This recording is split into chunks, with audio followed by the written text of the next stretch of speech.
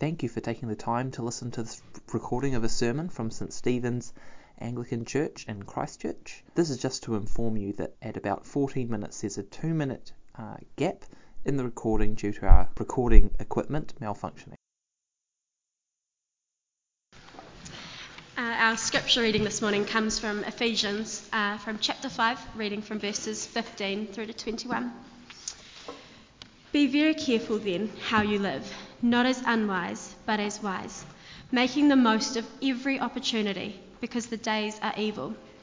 Therefore do not be foolish, but understand what the Lord's will is. Do not get drunk on wine, which leads to debauchery. Instead, be filled with the Spirit. Speak to one another with psalms, hymns, and spiritual songs. Sing and make music in your hearts to the Lord, always giving thanks to God the Father for everything, in the name of our Lord Jesus Christ. Submit to one another out of reverence for Christ. This is the word of the Lord.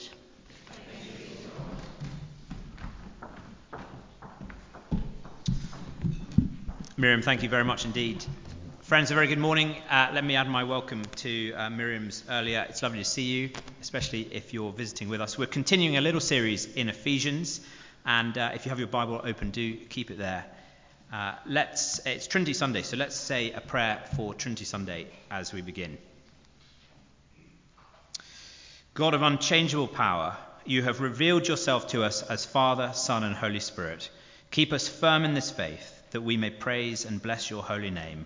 And we ask that you would speak to us now, that we might know you, Father, Son, and Holy Spirit. For you are the one God, now and forever. Amen. I took my kids to the park yesterday, and there was a kind of, it wasn't actually a balance bar, it was a wall, but it was a bit like a balance bar. And it was really interesting watching them walk along the wall, desperately trying not to fall off one side or the other.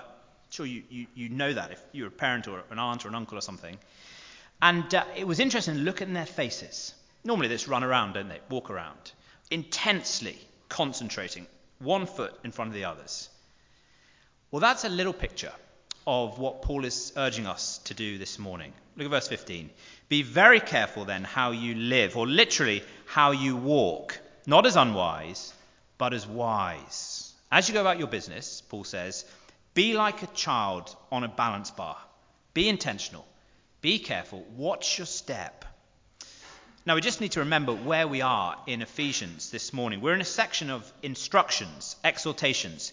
And it began in chapter 4, verse 1, where Paul said, live a life, or again, walk in a way worthy of the calling you've received.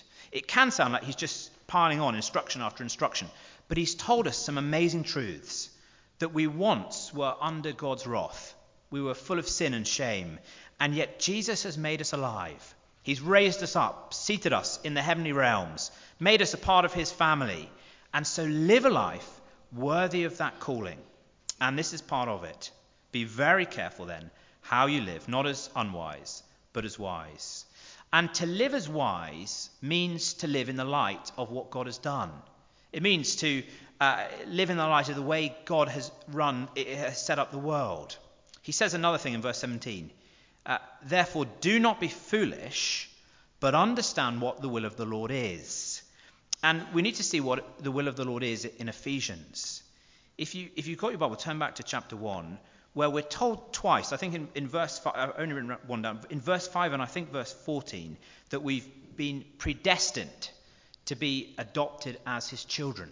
We've been, from before the beginning of time, his will was that we would be his children and that we would be part of his family and live in a way that reflects that. And then in chapter 1, verse 8, he says this, with all wisdom and understanding, he made known to us the mystery of his will, according to his good pleasure, which he purposed in Christ, to bring all things in heaven and on earth under Christ. That's where the world's going. God's will is that everything will be united under Christ. And to walk wisely, to know his will and not be foolish, is to walk in line with that. If the universe is heading to a climax with the united church at the center of it, if we are either in that as God's dear children or outside of it as his enemies, live in a way that reflects that. Either be reconciled to God, or if you are reconciled to God, live as his children. Not to do that is foolish. In a few weeks' time, it'll be the school holidays. I know some of you are looking forward to a well-deserved break. Well, just wind on a few weeks. And imagine I'm taking a holiday, and in the morning, I'm about to go to the airport and jump on a plane. And so Charlie says to me, well, look, I'll pack the cases. Why don't you go down to the supermarket and get us some sausages and chips for dinner? Well, imagine I get down to Countdown, and as I walk in through the fruit and veg section, I see a lovely lettuce. Oh, that's a lovely lettuce. I put it in my basket. And there's some lovely strawberries and some just ripe mangoes. And by the time I get to the checkout with my sausage and chips, I've also got 2 bags full of perishables. What is Charlie going to say when I get home? You fool. We're going on a plane tomorrow. That's all going to end up in the bin. Why on earth did you do that? And you see, that is wisdom. Well, that's not wisdom. Wisdom is living in the light of what's going to happen. We don't need a PhD in order to be wise, to know how to live in God's world. Live in the way, in light of what God is doing, and bring our lives into conformity with it. We sometimes use the word, what is the Lord's will, in the sense of, there's 2 senses. One is the general will, which we've just talked about. His will for all people, that all people come to know Christ and live in a godly way. And then there's a sense of a specific will. What does he want me to do in a particular situation? Who does he want me to marry? What job should I do? And we haven't got time to think about the specifics of that. But it's interesting how this general will, God's will for the universe, fills down into the specifics. And in between verses 15 and 17 comes a very specific instruction. Live as wise, making the most of every opportunity, because the days are evil. And if we know the will of God, we are to use our time well. Make the best use of our time. There are so many disparities, aren't there, in life? Some people are very wealthy, others of us don't have much money. Some people are very, very clever, and others not so much. Some are very sporty or pretty or musical, others not so much. But when it comes to time, each one of us has exactly the same amount, 24 hours in each day, 60 minutes in each hour, and every single one of them is a gift from God. And so he says, use them well, use them wisely in the light of what I'm doing in the world, because the days are evil. I take it that means that we're in the last days, and it's only a matter of time before Jesus comes. So until he comes and sets his plan into effect, use the time well. It's really interesting, isn't it? We live in a time where everyone is busy. If you got here early and you've chatted to a few people already, and you ask them, how are you doing? I'm sure somebody said to you, I'm well, but I'm busy. It's almost like a greeting, isn't it? I'm busy. We live in an unprecedented time of busyness, and yet we've never had such a great opportunity to fritter away our time. Pull out my smartphone, and 30 minutes is gone as I've looked at Facebook or Twitter or the news. I've got Netflix. All within the blink of an eye, I've watched three of my series without thinking about it. We're so busy, and yet we're so able to fritter our time away. Jonathan Edwards was a great preacher and theologian whom God used mightily in the 18th century in a great revival. And when he was approaching adulthood, he wrote a series of resolutions. They're quite fascinating to read, but one of them was this: resolved never to lose one moment of time, but to improve it in the most profitable way I possibly can. Now, we might think that formally writing out resolutions is a bit earnest, but do you see the intentionality? Like a child on a balance bar, it won't happen without some intention. And so Jonathan Edwards takes it. Well, I wonder, are we using our time wisely in the light of God's plan for the universe? If all things will be united in the church, if the church is to be the place where we love one another and build each other up, it's the place where we shine God's light out into the world that others might come into the church, is that reflected in our diaries? Is that reflected in our plans for this week? One of the ways I've been challenged by this passage is I'm conscious that in the morning I wake up and I've got 30 minutes before my kids get up to read my Bible. And I get up and I make a cup of coffee. And as I'm doing it, I redeem the time. I make the best use of the time. I pull out my phone and I read the news headlines. But so quickly that slides. And so easily I'm suddenly from my news headlines and my coffee's made to reading my email. And if I'm not careful, that 30 minutes is gobbled up. And I read this and it struck me in the heart. I need to change that. And I wonder what it is that the Lord is saying to you this morning. Do ask me in a few weeks. Are you still reading the news with your coffee? Because I know I'll backslide. Be wise. Understand the Lord's will. Make the most use of our time. And I take it, God says it's not to whip us. It's not urging us, work harder, do more. Although for some it might be that. For others it might be do less. Why are you pouring your time into that thing that will not last? Why are you overworking and not spending time with your kids? Why are you frittering away time over there when there's a friend who you'd love to see? Make the most use of our time. Well, the next instruction comes slightly out of the blue. Don't get drunk on wine, which leads to debauchery. Instead, be filled with the Spirit. It's an odd thing, isn't it? Why is he suddenly thinking about drunkenness? Well, in part, it's a symbol, I think, of our old life. Remember last week he talked about the darkness and the light. It's a symbol of life in the dark. But I think also alcohol lubricates sin. Drunkenness leads to debauchery. And there's a sense that the more we drink, the brake comes off and other sins come out. And Paul is saying, don't do that. Rather, be filled with the Spirit. Now, we need to be careful. It's a slightly odd contrast. What I don't think he's saying is that the kind of Christian way to get drunk is to be filled with the Spirit. Get off your mind with the Spirit. That's not what he's saying.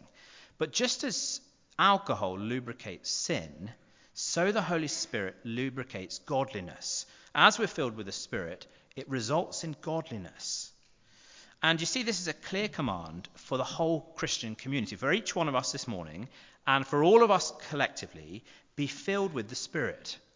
And the way that the word is, it's not a one-off experience, it's go on being filled with the Spirit. Now, to understand what this means, we need to just do a bit of thinking about the Holy Spirit. We need to remember he's a person. He's a he and not an it. Because the way that Paul's put this leads many people to think that the Holy Spirit's like a liquid. Don't be drunk, but be filled up with the Spirit. It sounds like he's the gas in our petrol tank. And we kind of run a bit spiritually low, and so we get topped up by him to keep going. But that's not the image at all. All of us have the Spirit. All of us have all of the Spirit.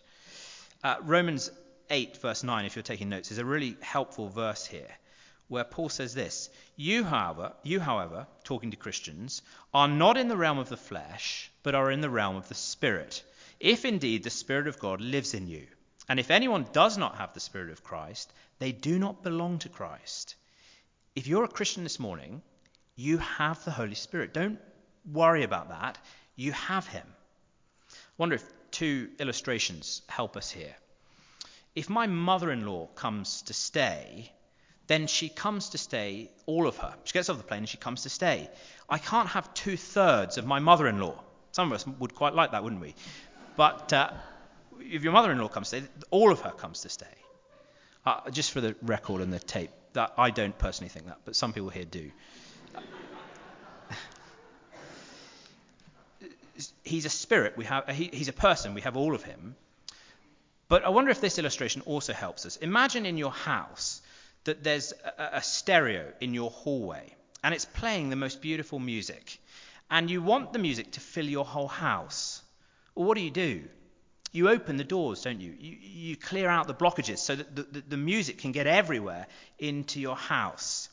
Well, in the same way, we are to open all the doors of our house, so to speak, and let the Spirit move his influence everywhere. And it may just be in God's sovereignty, he decides to turn up the music a notch or two. And there's a particularly strong sense of the love of Christ. Speaking to one another with psalms, hymns, and spiritual songs. Singing and making music in your heart to the Lord. Always giving thanks to God the Father for everything in the name of the Lord Jesus Christ. Submitting to one another out of reverence for Christ. And you see there are three groups of marks here. We sing to one another and to God. We give thanks to God the Father, and we submit to one another. That's how we know if we're Spirit-filled, if we're doing those things. And let's just very briefly look at each one in turn. I take it that singing, in part, refers to what we're doing now, Sunday morning. But it's much broader than that. We're to speak the truth to each other. It doesn't really matter the difference between psalms and hymns and spiritual songs. But do you see they're directed at each other? We are to build one another up with them. I'm so grateful for the way that Erin and Grace choose songs, not just with great music, but with great words. And as we sing with the great music, the great words are addressed to each other and we build each other up.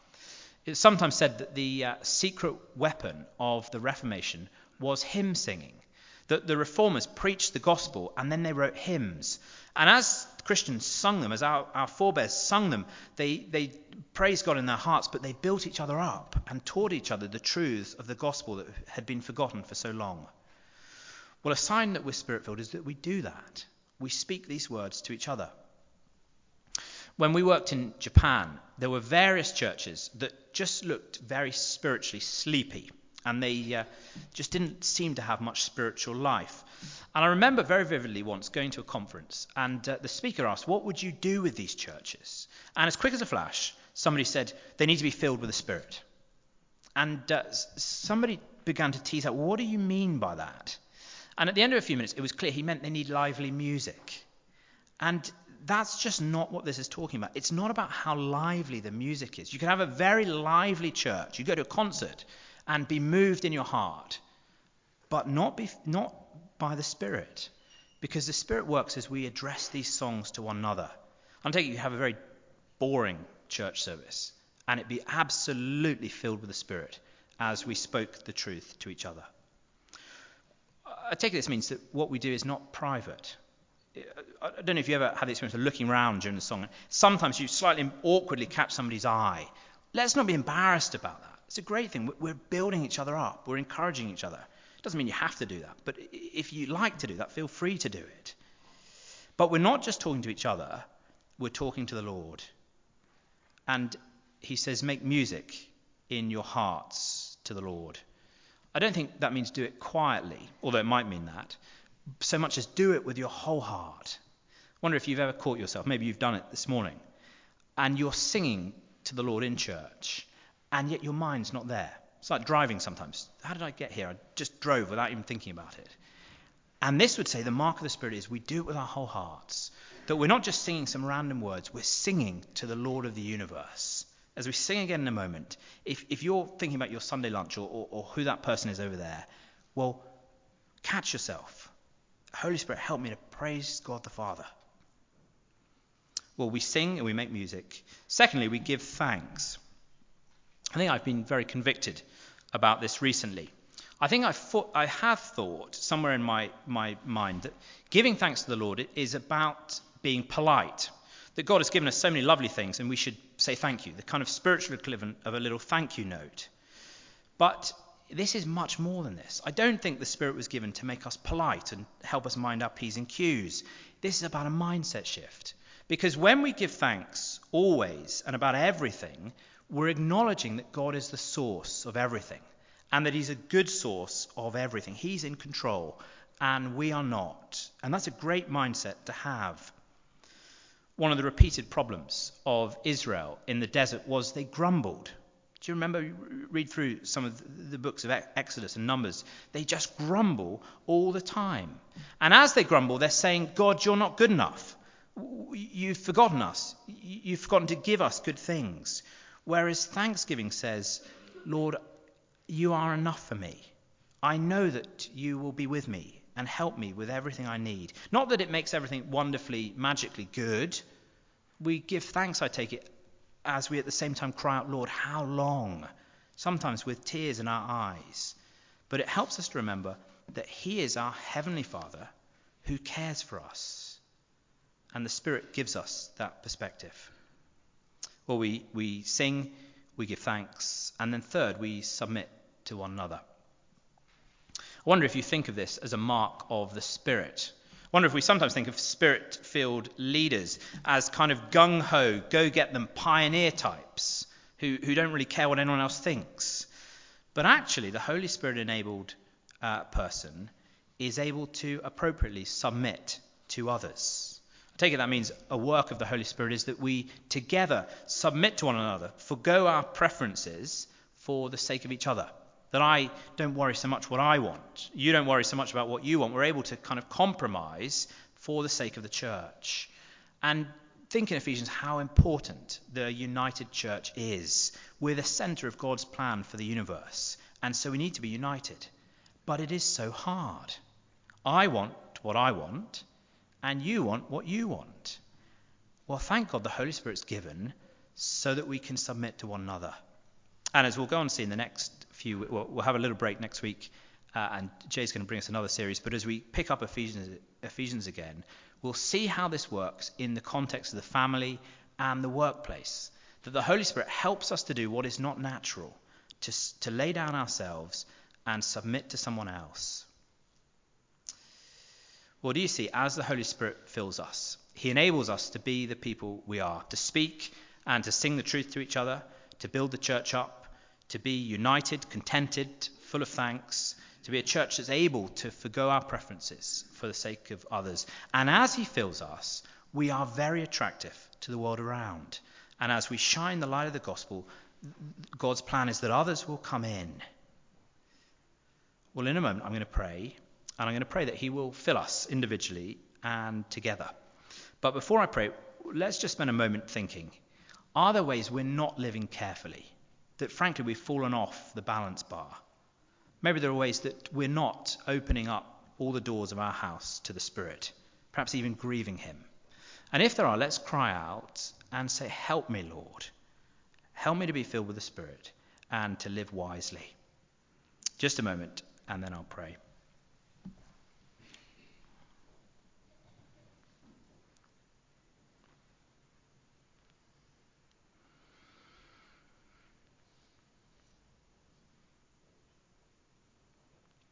Heavenly Father, we prayed earlier, Spirit, search our hearts, and we long that he would search our hearts and show us any way which is unpleasing in your sight.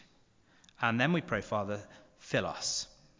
Fill us with your Spirit, that we might be the people you have made us, that we might live as the church you have made us to be.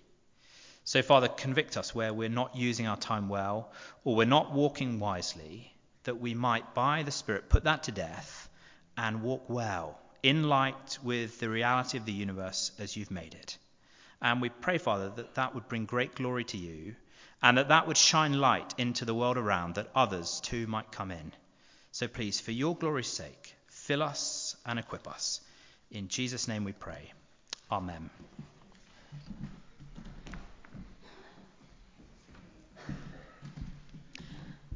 Well, it seems fitting now that we recite the Nicene Creed.